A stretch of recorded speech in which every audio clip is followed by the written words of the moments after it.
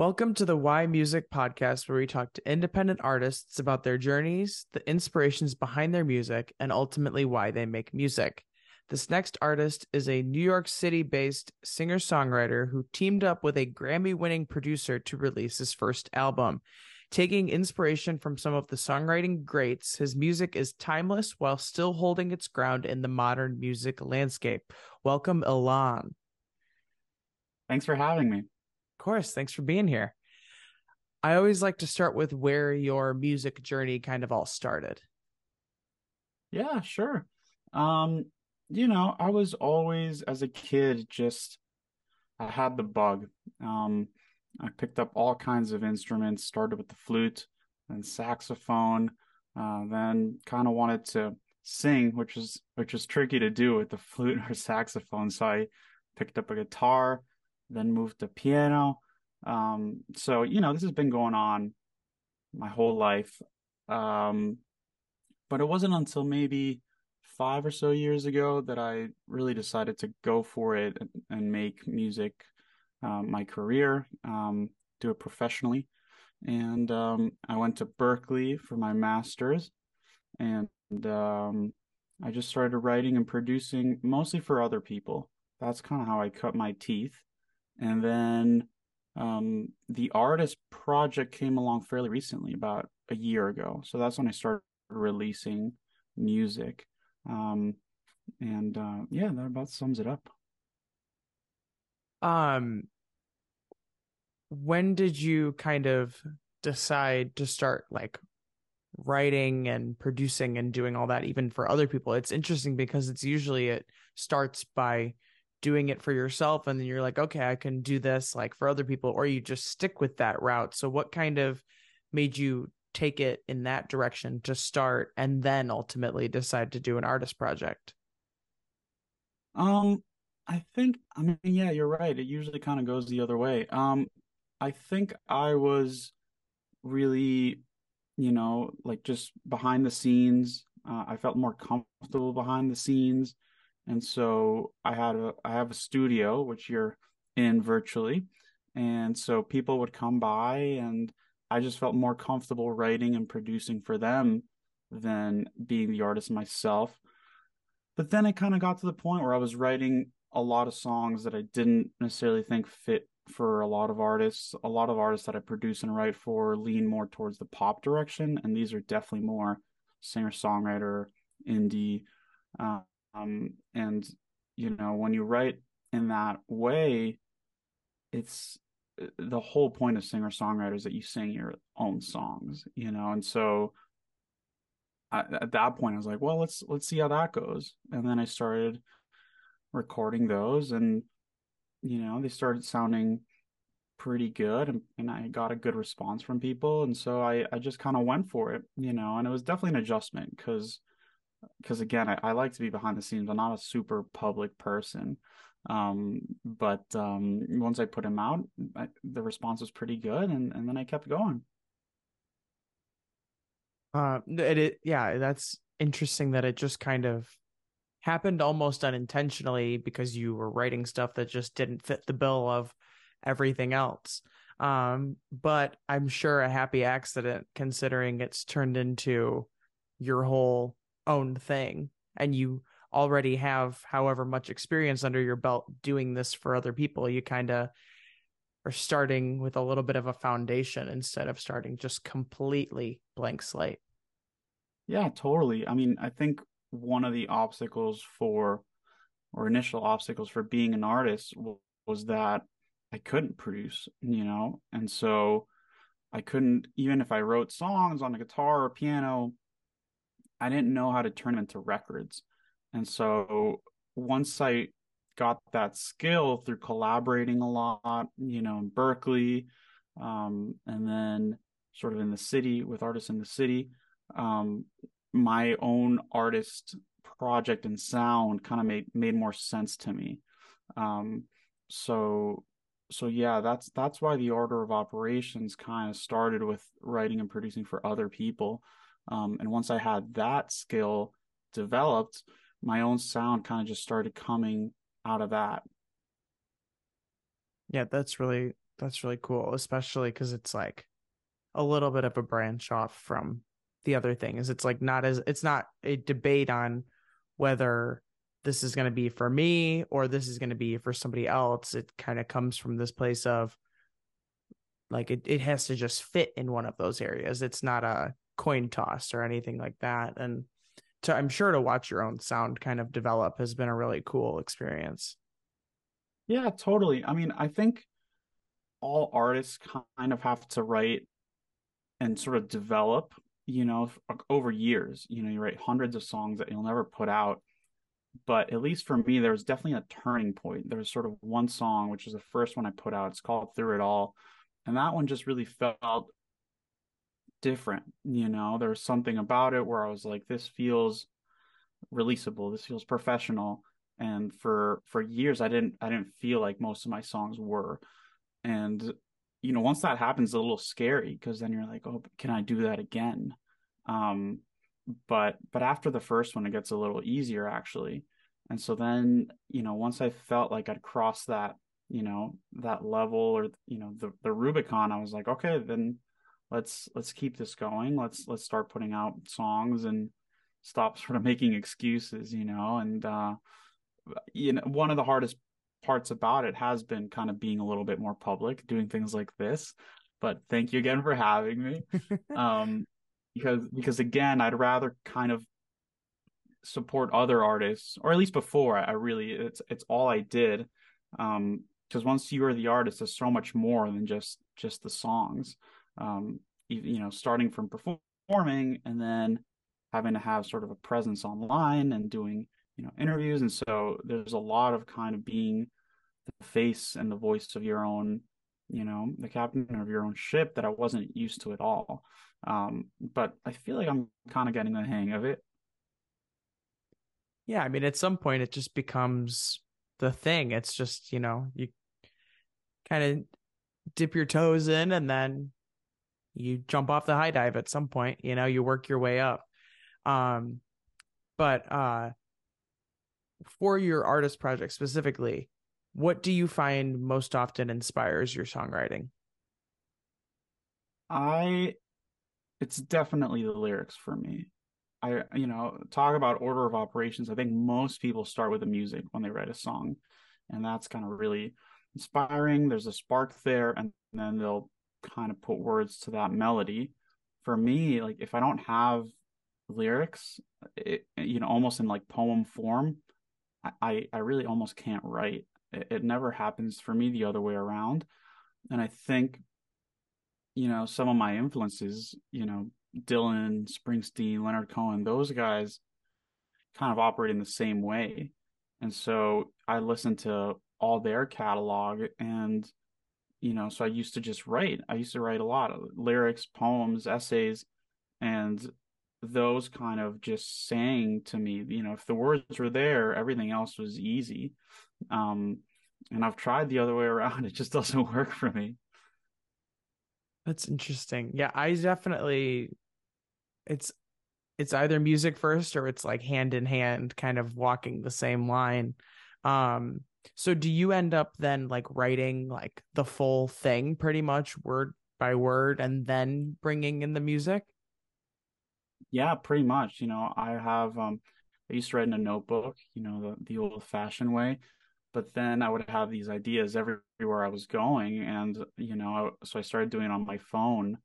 And sometimes, yeah, it was little snippets, maybe a title or a first line. Um, but over the next few weeks or sometimes months, I would try to write out the whole thing. But if I had the majority of it, then yeah, maybe I could sit at a piano and start from there. But most of the time, yeah, it's a full song before I even start at the piano. It's almost like what Elton John used to do, and he had Bernie Taupin and his lyricist write the lyrics, and then once those were done, he could just sit at the piano and do his thing. Um, I guess in this case, I'm kind of playing both roles, but yeah, I have to start there most of the time. Do you, when you're writing the lyrics themselves, do you write the melodies then as well, or does that not come in until there's an instrument involved? Yeah, it doesn't sing, it's like, and sometimes that's a little scary because yeah, they're just words. It almost doesn't have to do anything with music. Might as well just be poetry or a poem. Um, and then I sit at the piano and then something makes sense. Most of the time it's the piano. Every so often I gravitate towards guitar. Piano is just a little bit more melodic in my opinion. Guitar, there's just kind of more harmony, more chords. Piano, there's you can trace out the melody. It's kind of easier to play. Um, Kind of just a little melody, line. But so yeah, that's how it happens. Interesting. I kind of want to try that now because I've never done I'm a musician before I'm a songwriter. Like I grew up playing piano, um, stuff like that. And so like starting the other way seems scary, but also like really interesting at the same time because who knows what that might unlock. That could be really cool. I mean, I sort of at some point realized that if I started with the music, the piano would be so fun, but also just really distracting. You could noodle around for hours and it almost gets in the way of the song. So I felt like, it was like step away from your instrument. So I would spend weeks and months away from the piano before deciding, okay, this is a real song. This is ready to put music to it. But I mean, it's a slower way of writing. Leonard Cohen, famously had notebooks and notebooks of verses for Hallelujah. Um, so it doesn't lend itself well to collaborating because collaborating usually happens in a session and happens in a day. This is so much slower than that. So I mean, sometimes I wish I could just start with the music, but it just doesn't work for me. I mean, if you can figure out what works, that's Right. great because I could ask everybody that I've had on here and be like, "What's your songwriting process?" And you were probably one of the few that would actually have an answer for this is kind of how things go.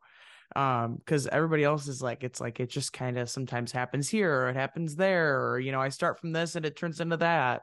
I definitely don't have a rudimentary process. Like that's as slow as it may be, it's a leg up for sure.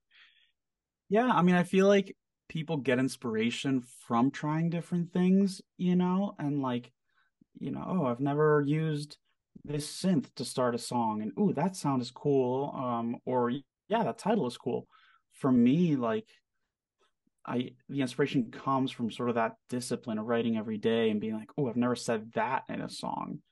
So it all kind of there's variations within the lyrics. I've never written from that point of view, never used that rhyme scheme, and that's what really gets me going.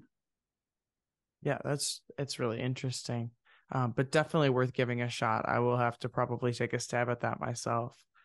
Yeah, Um, definitely. I yeah. recommend it, but just be aware that it is, you know, process. It takes weeks. It's so frustrating. It's sometimes really almost dry because it's non-musical. It's Mhm. literary maybe, but it's not musical. And so I think, I mean, people like Leonard Cohen, they were writers before they were musicians. He had novels, poems. Um, so I've never published as just a writer. Um, but maybe at some point that'd be really fun. Yeah. Um, if you had to create a new genre around your style of music, what would it be called? Oh boy. Um, I've been playing around with the idea of folk a lot.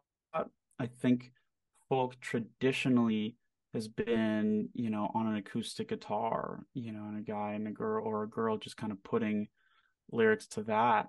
Um, I've been really interested in the idea of having that kind of same writing style, but on different instruments. So like synth folk, I would call it sometimes, or electric folk. Sometimes I'll write an acoustic and just play the same pattern on an electric, and it sounds really, really different, which is not necessarily the newest thing because Dylan went electric, right?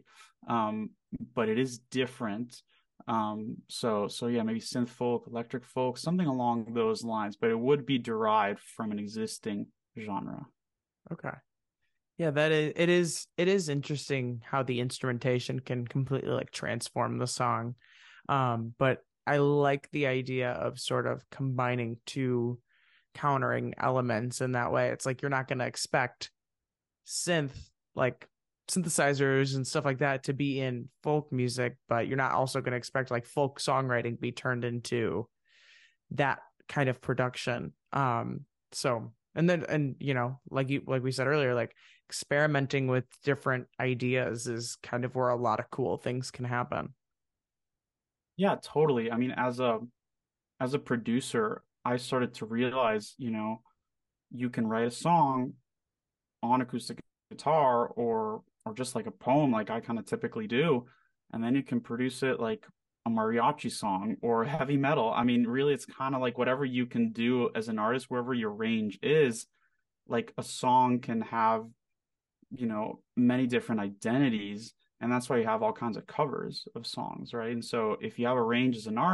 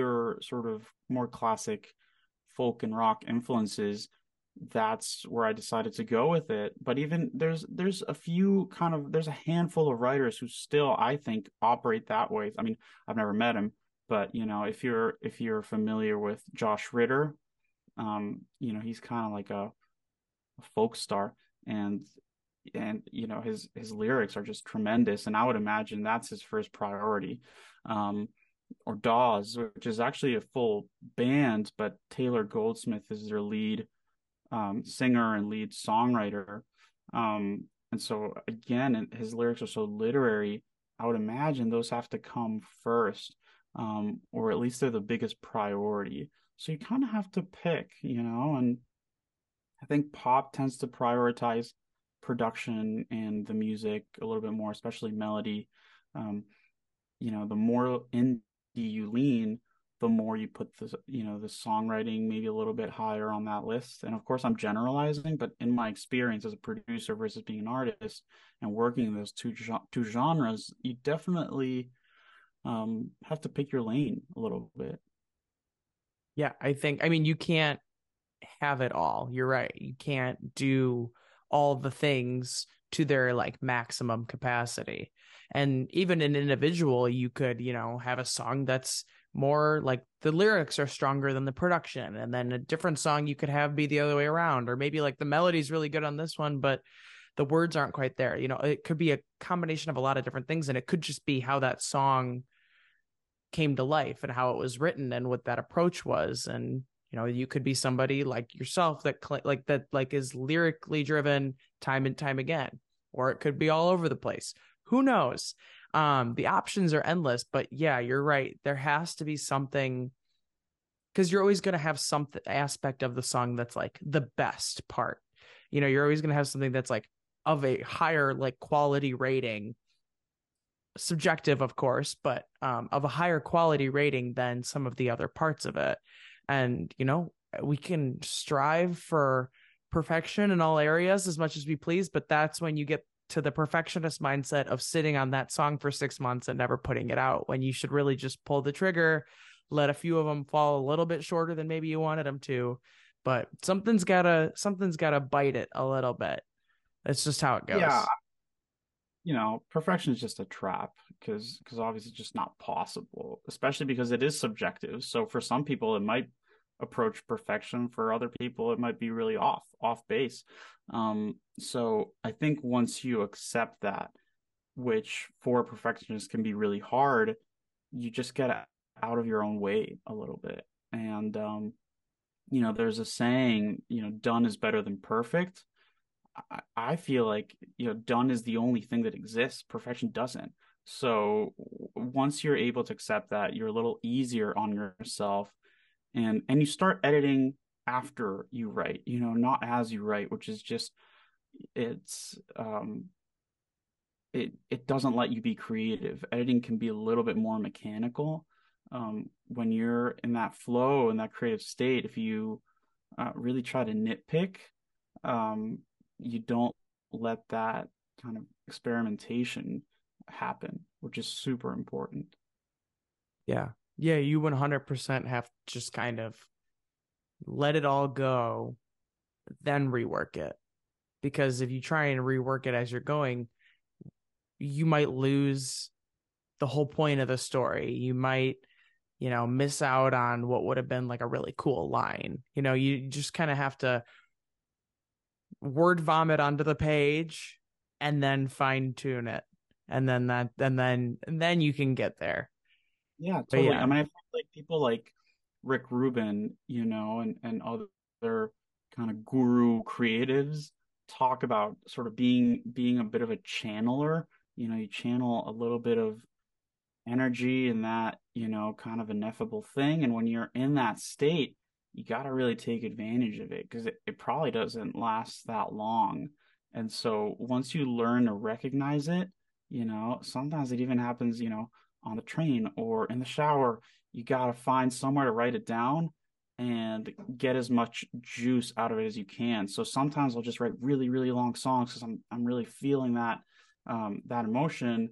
And then I go back and be like, okay, you can't have six verses in a song, but you can pick the best and sort of like maybe take a couple lines from this one and like, and so when you're really feeling it, it's that comes first. It might be like 2 in the morning and you're so tired, but you don't know when that's going to come again. So you really have to take advantage of it.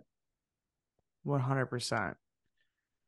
Um, is there a song that you've written that you think best embodies who you are as an artist in terms of like a one song sample, make somebody a fan kind of thing? Um, well, it's not out yet, but it is a title track of my album. It's called American Love, and I think it kind of encapsulates a lot of who I am. I actually grew up in Mexico, of all places, and I moved to the States when I was 14. And it was very clear to me that the rules of engagement, when it came to romance were really, really different. Um, in Mexico, you kind of grow up in any given state or city, and then you might stay there for life, or maybe move like one state over. I feel like in the States, people are so much more mobile, and so you might not know um your partners as well. I mean, in Mexico, it's probably somebody you grew up with a lot of the time. Um, and so that song, American Love, is really about exploring like how is romance or relationships, how are those different in the States versus Mexico? Um, and it's tricky to navigate in both places. I mean, it's never easy. Um, but um, there's something to be said for either side. I find it a little bit harder to operate in the way that the States does because I've moved around a lot. I've lived in New York, Connecticut, Colorado for a little bit, and that can be a little disorienting. Yeah. Interesting to have like a that's not something that I necessarily would have thought of as something that's different from culture to culture in terms of like how those relationships work and then thereafter. But that's really interesting, especially having firsthand experience of the two different sides of the culture. And so taking that perspective into music must be really cool.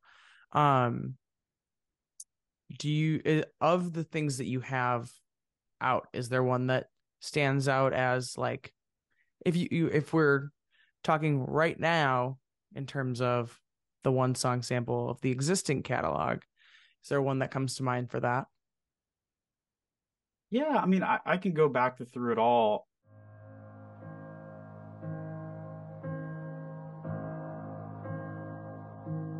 When the roses all turn blue and the night gets the best of you through the distance and the change, through the good times and the strange, I'll be there through it all. I almost wrote that as like wedding vows. I'll be there through it all, and it's really kind of a set of different situations through the distance and the change, through the good times and the strange, and I really tried to kind of balance it out. The whole idea was like take the good with the bad, um, and it's something that I've been trying to learn. I think it all kind of evens out in the end, but if you're going through a low, it feels like that's all you're going to experience. Um, and if you're going through a high, you might forget that a low might be, kind of coming along, and so I think that was really important for me. I wrote it during the pandemic, which obviously was a big low for everybody, and I think it was about keeping perspective. There's always uh, light versus darkness, and you know, happiness, relation, and despair. So I think that's something that I hope I'm able to embody, but it's, we're all kind of working towards it. Yeah, I think, yeah, no, 100%. And I like the kind of message in that, like, and especially during the pandemic, like that's prime time for that song to be a thing. Like that was the perfect time to write that. Couldn't have been more true. Um, but yeah, that's really cool. Um, if you had to pick two or three artists that you think your music is like a combination of, who would they be?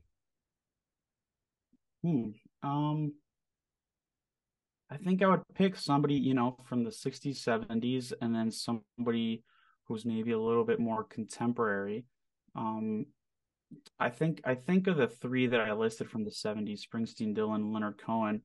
My writing kind of leans more towards Leonard Cohen. It's really kind of succinct, because words take a long time for me. Dylan and Springsteen could just rattle them off. I really admire that. I would have no idea how to do that. Um, and then somebody more contemporary, maybe like a Phoebe Bridgers. Um, Josh Ritter has been a huge influence. So something along those lines. Um, as far as I know, you touched on the like songwriting stuff from the older names, but of the more recent ones, what aspect makes you want to pull those names into conversation? I feel like you can tell they're still lyrically inclined. You know, some of Phoebe Bridgers' lines are just like devastatingly good. Um, but they have surrounded themselves with really, talented and cutting edge producers so that the records don't sound dated at all. They sound like totally something you might have never heard before. So that's why, I always strive for that level. And obviously you reach and never quite achieve, but that's the goal always. I want to go back to something I mentioned in the introduction, talking about your new album, which we touched on with the American Love being your song of choice. What was the experience like bringing in a Grammy-winning producer to make this record happen? How did that happen in the first place? Like, what was that whole process like, especially bringing in somebody else to do that aspect of the album? Yeah, I mean, that was amazing. Paul Falcone is the producer you're referencing. I was really lucky, we were in the same circles and he had heard some of my stuff and he'd actually worked with a pretty important influence that I forgot to mention, which is Tom Odell, who's sort of like a modern day piano man, if you know him. And through it all, especially was like just a piano ballad. And so it was a really nice fit, but I won't lie, it was really scary, especially because I wasn't an artist. This was my first album, and I would have never expected for first album to work with somebody of that caliber. And so while we were in the studio, it was a little terrifying because I had to go in there and perform right away. It was my first song. So there's definitely pressure. But Paul was, really supportive and he knew what he was doing. I might not have at that stage, but he knew. So he was really kind of the guide and the mentor through that whole process. But yeah, it was scary but exciting at the same time. That's really cool. And of course, like to start off on that foot, it's like crazy because, like you said, you don't have any real foundation prior to that, and it's just kind of like we're just, I guess we're full sending it the first run of it here. Like that's a lot, but also really cool. Yeah, I mean, I think one thing that did prepare me was being in sessions as a writer producer with some really amazing artists. So I wasn't, I was definitely starstruck a little bit, but I'd been in similar situations before, not as an artist. So you learn how to kind of compose yourself and turn those nerves into, something that's a part of the record, and those nerves, those butterflies, they are intrinsically kind of what makes the record emotive, and I think if you're a little too confident, it might almost be off-putting. There's a vulnerability there, that I definitely feel like is in the records. Um, uh, so yeah, I'm proud and happy that that happened. At the time, I was like, oh, is this going to come off as nervous? But I think the songs are really sensitive. I'm a very sensitive type. Um, and so it totally helped the identity of the songs. Yeah, I mean, it's all about how you handle whatever the situation is, whatever kind of feeling you're living in. So channeling that, not challenging that, channeling that into that sort of vulnerability, especially for a singer-songwriter project, is huge. Like that definitely probably made a huge difference in the outcome and the final product. Yeah, I mean it was really, I guess, raw is the word, and I have a studio. I run and operate a studio here, but we didn't track a lot of the album there or here. It was actually a power station, which used to be a legendary studio and still is, but it's also where Berkeley's campus is in New York. Um, but in that studio, you only get, a few takes, especially if you're doing a bunch of songs at once. And we were doing, we were trying to get five in there. In my studio, I own it. I can do a million takes. But there's pros and cons because then, you're redoing it a million times. And that's currently happening to me. I have 6 songs out. The album's going to be 8. And I have 7 done. So I'm just missing one song. And I've just been definitely not procrastinating, but, just trying, almost overworking it, because you do have that luxury of having as many takes as you want. You can take all the time in the world, but it's kind of the easiest way to get in your head. That's a really interesting point because if you're, if you're limited to a certain finite amount, you have to show up and get it in. But it's like if you have your own space to just kind of mess around with it as much as you please, you might. I catch myself doing that at plenty of times. It's like I'll do like 6 takes for something one day. Then I'm like, no, there's like something that I could have done better, and it'll just keep going, and then it's just this endless process. But if you kind of are on this like time crunch or this limited amount of runs you can do, you just kind of have to show up and do it, and you just have to deliver. Yeah, I mean, it's kind of like what they say. I mean, I'm kind of paraphrasing here, but if you want an artist to do his or her best work, just give him a deadline, you know? And it's really hard to impose deadlines on yourself.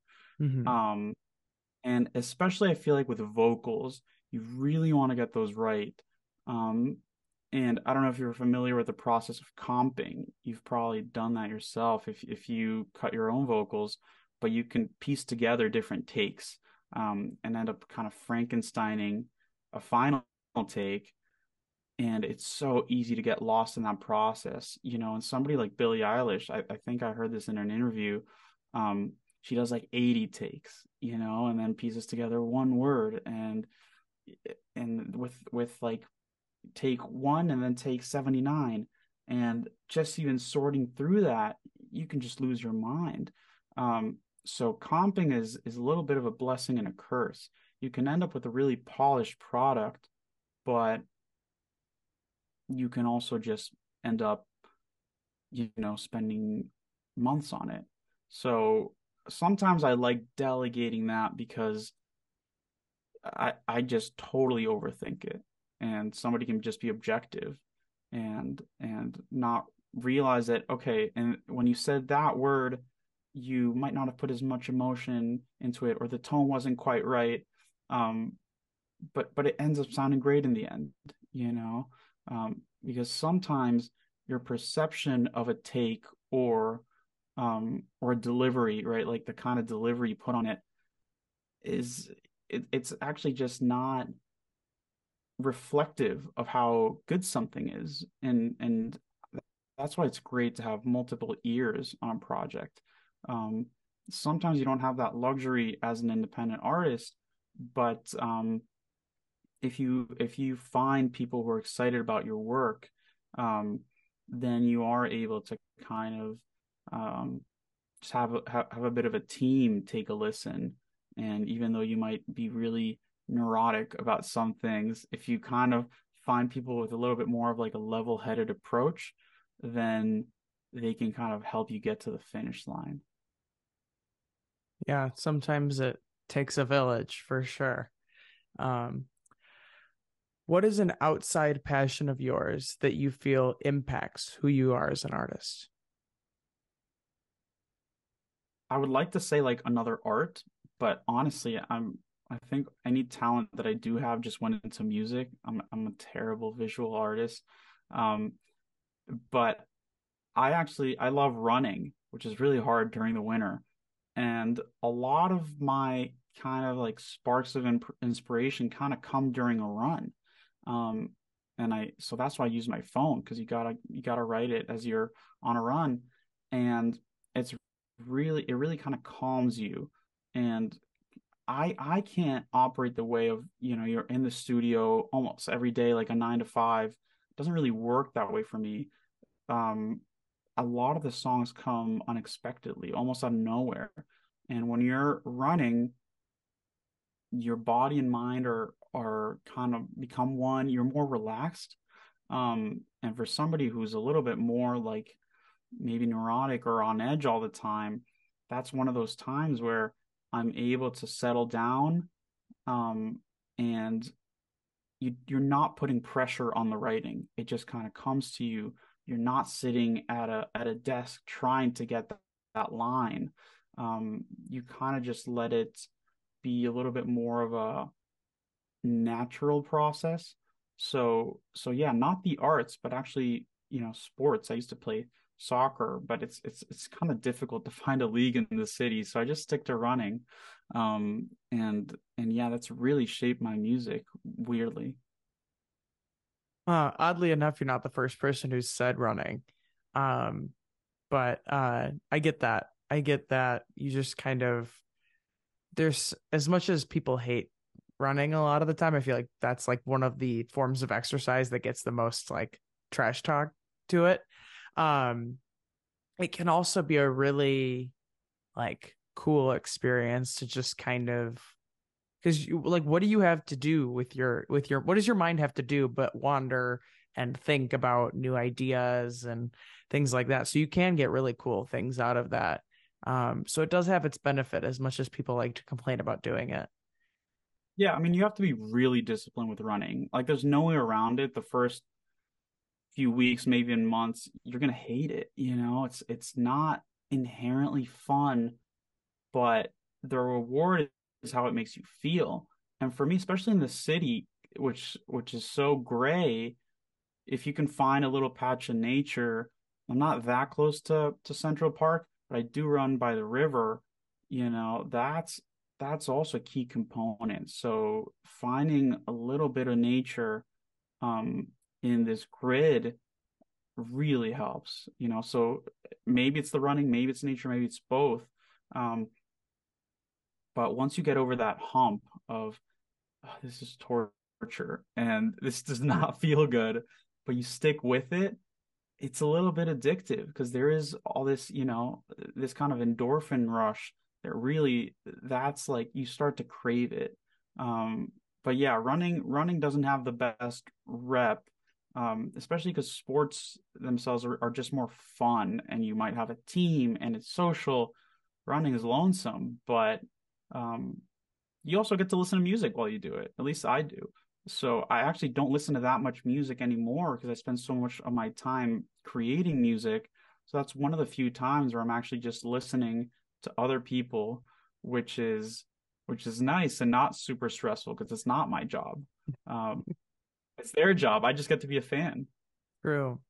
um no, I think like running is kind of like a metaphor for like any sort of like project that you kind of take on, because it's like at least for me, as soon as you reach this point of like when you're getting to that point where you're like, okay, like this is not as fun on my body right now, if you can just like push past that little like you get to that like reaching point, if you can keep going past that, it's almost like things just like get so much easier and it comes more like you could just like I feel like if I get past that little bump I could double my distance and make it as far as I pleased at that point, because it becomes a mental thing at that point. And it's just like anything else where it's like if you're willing to put in just a little bit more effort to get over that hurdle, the other side is so much nicer. It's like I've seen this like picture before, and it was like it's just like this like cartoon kind of thing, and it's like this guy digging like a tunnel, and it's like whatever like the like gold or whatever he's looking for is like right on the other side, but there's this like really thin wall of like the dirt or whatever left between him and what he's going for, but he's like giving up because it's like he doesn't know how far he has to go. Still, he just sees the wall that he has to keep on pushing through, but it's really right there on the other side. It's like you don't know how close you are to something until you like get there. And so it's easy to call it quits because it's not in the near horizon. But if you just keep going a little bit farther, it's right there. Right. And you might think like, oh man, these two are really going off topic. Now it's like a fitness podcast, but actually like it totally relates because it's totally metaphor for songwriting, you know, like when you're starting, it might be really painful. Like, you know, the blank page is really scary. The first few lines might just, you know, you they really might not be anything special. But you kind of have to push past that and be really, really disciplined about that. Um, and that's where you end up getting what is special. Um, it might take a few tries. It might take a long time, you know, like for me, in a day, I might get a couple lines, you know, but once you do get that, you know, past that hurdle, like you were saying, you know, the other side is super rewarding. Um, but you have to be willing to go through that. And I think all great art and really life is kind of about overcoming obstacles. Which can be torture or, you know, I think it is like if you kind of have a long view, it's kind of beautiful, you know, you don't nothing real is all that easy. You know, it takes work, relationships, art, fitness, whatever it is. Um, it takes a lot of work often. I will wrap up our little metaphor segment with this and just say anything worth doing won't come overnight. Point blank period. That's all there is to it. Yeah. The next question comes from last week's artist. I started doing once I hit 60 episodes, I started doing this thing where I have last week's artist essentially write a question for next week's artist. So last week's Mm. artist's question was, if you weren't writing music, what would you want to do? Oh, that's a really good question. Um, I mean, I kind of touched on this earlier. I think I'd love to be some kind of writer or author or poet, which is again a really impractical career, but I think that's just what inspires me. And if you can push through that, right, of boy, this is so impractical. What are people going to say? Where's the money going to come from? You know, it doesn't happen overnight, most likely years, but you can get there. Um, and congrats on 60 episodes, by the way. That's amazing. Thank you. Been sticking with it for a good 16 months or so now. It's crazy to think that it's been that long, but happy to still be doing it. And I don't plan on giving it up anytime soon. So, yeah. And then what would your question be for the next artist? Yeah, I mean, this can be maybe a little bit generic, but I think everybody has a really different answer, and the answer can be really interesting. Maybe the question isn't so much, but I think if you've been doing it for a little while, it's kind of logical to ask, you know, what have been some of your takeaways of successes and failures, right? And what would you impart to somebody just starting out? Because I wish I'd gotten all kinds of advice along the way. But I won't answer the question myself. I'll just leave it for the next guy or girl up to that. I like that. Um I think that that's a good um question to ask because it's like you like essentially what have you learned from doing whatever it is that you're doing. And you're right, it's like even though we're all sort of living the same thing in terms of, writing the music, releasing the music, doing all the things and being the artist, everybody's experience is different. Everybody starts from a different square one. Everybody writes songs differently. Clearly, like we were talking about, you're the first person who's come on here and been like, I write the entire song and then the music comes in. um it's always interesting to see what different people's experiences are. And your experience could be very similar to somebody else's, but that could take form in a very different way and prove to be an impact in a different way. Like I could take away a different sort of like life lesson from the same experience that somebody else has, but it's all dependent on where things kind of started, how they've transformed, and that sort of journey along the way. Yeah, I mean, you definitely are right on the money. Like I'm a bit of a rare breed. I've never met anybody who has a lyrics like a purely lyrics first process. I know they're out there. I suspect some of the artists that I mentioned do it that way. Um, and so maybe my advice is super niche. But maybe there's somebody out there who does work that way. And so my tips actually were helpful. I hope they were.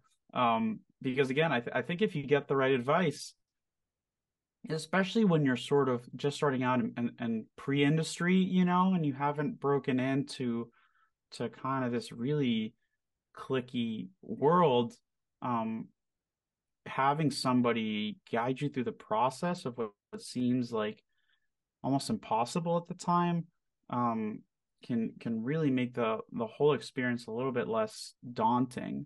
Um, and I mean, it is a career with no one direction, no one path. Like everybody's road is long and winding and looks really different. Um, but there are some commonalities, and takeaways from everybody's journey. So a lot of what I used to do when I was just starting out was read biographies, especially autobiographies of some of my idols. Springsteen's is tremendous. I mean, Born to Run, obviously his hit song, and but the title of the autobiography is unbelievable. And maybe it's because I'm a super fan, but I don't think so. I think anybody, even the casual fan or non-musician, might really enjoy it. Um, I mean, he just tells you exactly how he came up, and obviously the industry has changed so much. Um, but if that's not an inspiring journey, I don't know what is. So I've also read Dylan's and Leonard Cohen, Leonard Cohen's, which was a biography. I wish he'd done an autobiography. Um, but that's maybe the best piece of advice I can give. So if my journey was too niche for you, kind of see if your influences have written about themselves or done a podcast like this. Because I feel like artists and all kinds of creatives are really transparent. Some of the business people can be a little bit more, can kind of keep their secrets close to the vest. But creatives are really open and they'll tell you exactly what they did and how they did it. Yeah. Yeah. I think, yeah, it's because even if it's, no matter what it is, it's not one solid formula of how things are. It's like it's you just, and you could try 100 different ways to do whatever it is, and try out what 100 different creatives did to do whatever they went on to do. Maybe a few of those things might work for you. Most probably won't, because we're all wired differently, and how that all comes about is all very different. But it always, like, especially just taking a different perspective on something like that always kind of makes you think, like, about a new way to do something. It's a kind of a, well, maybe I should try that, maybe that'll work for me, like, who knows. Yeah, and I feel like early on, just knowing that other people were crazy enough to go into music like me was really reassuring because it can be like so lonesome. And so it just makes it way less scary to know that there are other other folks who are, going for it, because you might not even know anybody in your immediate circles at first who's doing it, um, unless maybe you went to school for it. So at least hearing from people who've done it, that you might not even know, but might be influential to you in your own career and craft is really reassuring. You're not the only one who decided to do this. We're not the only ones crazy enough. Exactly. What is it that you think sets you apart from other independent artists? It's a good question. I think knowing how to produce has been kind of huge, because if you're not able to produce yourself, um, it might be hard to find somebody who will produce you consistently, especially for free. So it's really hard to be consistent when it comes to putting out music. So you might not have as much control over your timeline. And obviously these days, being consistent is key. And so that might be one thing that sets me apart. There's definitely other independent artists who can self-produce. But less so in kind of more singer-songwriter indie context, because traditionally it's all about the song and maybe one or two instruments, um, and the production comes from somebody else usually. Um, so I think that's been key for my own development. Yeah, I mean, that is definitely a nice skill set to have because you can already start to execute. So even if you work with somebody to like finalize those ideas, like to have that foundation to kind of really, you know, bring what you hear in your head into whatever you're working with, and actually have those sorts of ideas to execute and, um, send off the idea somewhat polished rather than just like a piano and a vocal and then just have to try and articulate ideas because oftentimes when you try and articulate what you're trying to hear in the song or what you want a person to do when it comes to music, it's kind of hard to put words to that in a way that are going to translate directly into what you have in your head. And sometimes it can be a happy accident and you could get something better than what you originally had in mind. But other times it's like, no, but I wanted it to be kind of like this. And it's like, well, you didn't really say that, or that didn't really make sense in that way. And so it just also kind of can speed up the process as well, which is very nice. Totally. And to have a double answer for this question. So producing was really helpful as an independent artist, but also learning how to market yourself, which is not necessarily the most fun part of this whole side of the business, but is super important. I mean, to be honest, you know, I haven't really made any effort to approach labels. I have been able to kind of have enough of an audience over time that I don't really feel inclined to work with labels to the extent that they'll take, a percentage of the songs, if I'm able to find an audience on my own. And, there's something to be said for working with labels. Um, Sometimes they have the potential to really grow a project exponentially. Um, but I haven't found the need. And I have worked with a lot of artists who are signed as a writer producer. And it's not the answer. I think a lot of people are really drawn to the idea of a record deal, and it's, kind of prestigious. And especially it used to be a lot more. But these days, you really can do it all. It's exhausting, but it does get easier over time. It's just like any other set of skills. So learning how to do that and not just getting, followers or kind of empty numbers, but like real listeners and a real audience, really kind of can be a substitute for having, a remote team who may not know you or your music that deeply, because nobody's going to be more invested in your own music than yourself. Yeah. Yeah. I mean, there, like a lot of things, there are pluses and minuses to whatever route you choose to take. You know, if you do everything yourself, then you have to do everything yourself. But if you do everything yourself, you also have all the creative control and can really embody who you are in all aspects of what you do. And so, yeah, there are definitely bonuses, but there are also downsides because it's like, it's just a, which are you going to give up? Like, are you willing to give up like some money and make it less of your problem? Or are you going to put more of your time into it and really like claim it as your own? And that could be said for any of these things, but yeah, have it's where things are at. We have the options now. It's not just label or nothing, which is fantastic. Um, it comes with some downsides, but it's more empowering than things have ever been, which is really cool to see. Um, what impact do you ultimately want to have with your music and with your artistry? Excuse me. Um,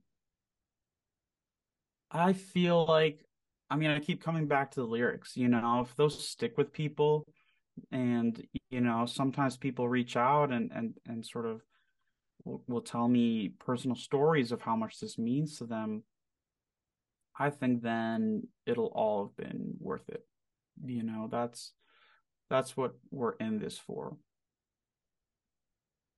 I think, yeah, I mean, I think it's always really cool to see your work impact other people the way that those who inspire you have impacted you.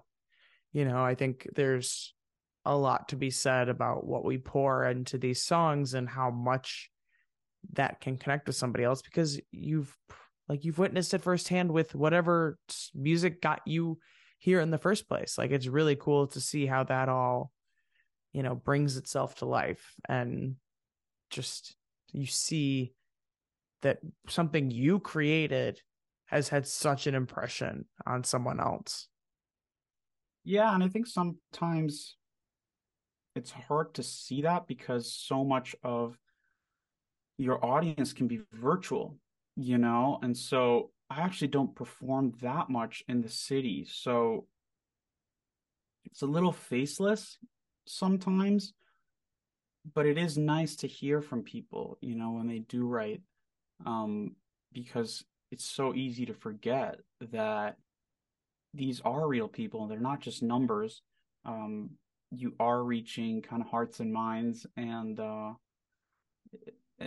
at the end of the day, it is a service, to be an artist. Um, and there's only so much of course, it's a very fulfilling process in and of itself, but it does stop being about yourself at some point. Um, and especially hearing the stories from people, it just reminds you of that constantly. Yeah, 100%. I think that brings us to the final question, which is why music? Oh, that's so sad. This is the final question. Um, why music? I mean, I think it's just one of those inexplicable things. We're just kind of, I forget who said this, but we're just playing with air. That's kind of what sound waves are, It's just kind of changes in pressure in air. And that's what we're, I don't want to say selling, but that's our product, and it's kind of wild to think about it that way. But I think ever since I was a kid, that was what I was drawn to. And this is a silly example, but sometimes when I play fetch with my dog, she's a lab, you just see it in her eyes. Like that's her purpose, and they're kind of bred for it. But I think everybody has that thing. It gets harder to pursue it as we get older, but I think you always know maybe in her heart of hearts, like what that thing is for you. And if you're lucky to be able to carry it out over time, it's it's super rewarding and fulfilling. So that's why music for me, it just was one of those things that was a little inexplicable, but very clearly was, call it a passion, that's what it really is.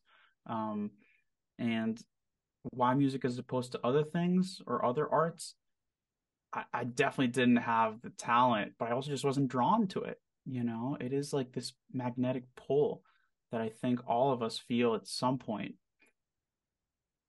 Yeah, I mean, I am very much an advocate for following that thing that is your purpose, that is your passion, that is the thing to do. And I think you're right. I think everybody has that. And for us to both have the opportunity for it to be music, I think, not to be biased, but I think we're the lucky ones here. Like, to be able to create something so cool and incomparable to anything else is just, and it's something that, like, it's worldwide. It is communal. Like, everybody listens to music. Um and it's a really cool thing to get to be a part of in whatever way you get to be a part of it. Um and yeah, it's awesome.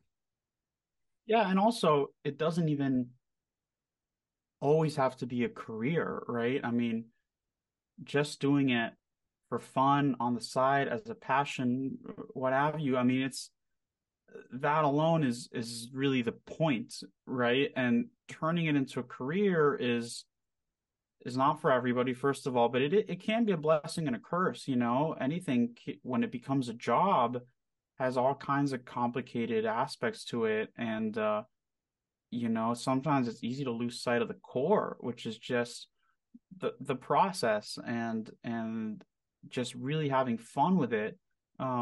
So anybody who just is drawn to it doesn't have to do it professionally. And it can be just as invigorating and at the same level maybe as professionals. But doesn't have to be your professional choice. Yeah, in whatever way you pursue it, to get to pursue it is, yeah. It can take many different forms, like you said. Like, it can be the livelihood, or it can be just something you treat as a hobby, and both are just as well. The whatever role it plays, let it play the role. Yeah, totally. Um, it's really just that's the point, right? Mm-hmm. And we forget that that's really all that it's about. It doesn't Yeah, have to be tied to money. no, it can be, but gets a little dangerous there sometimes. It's dicey.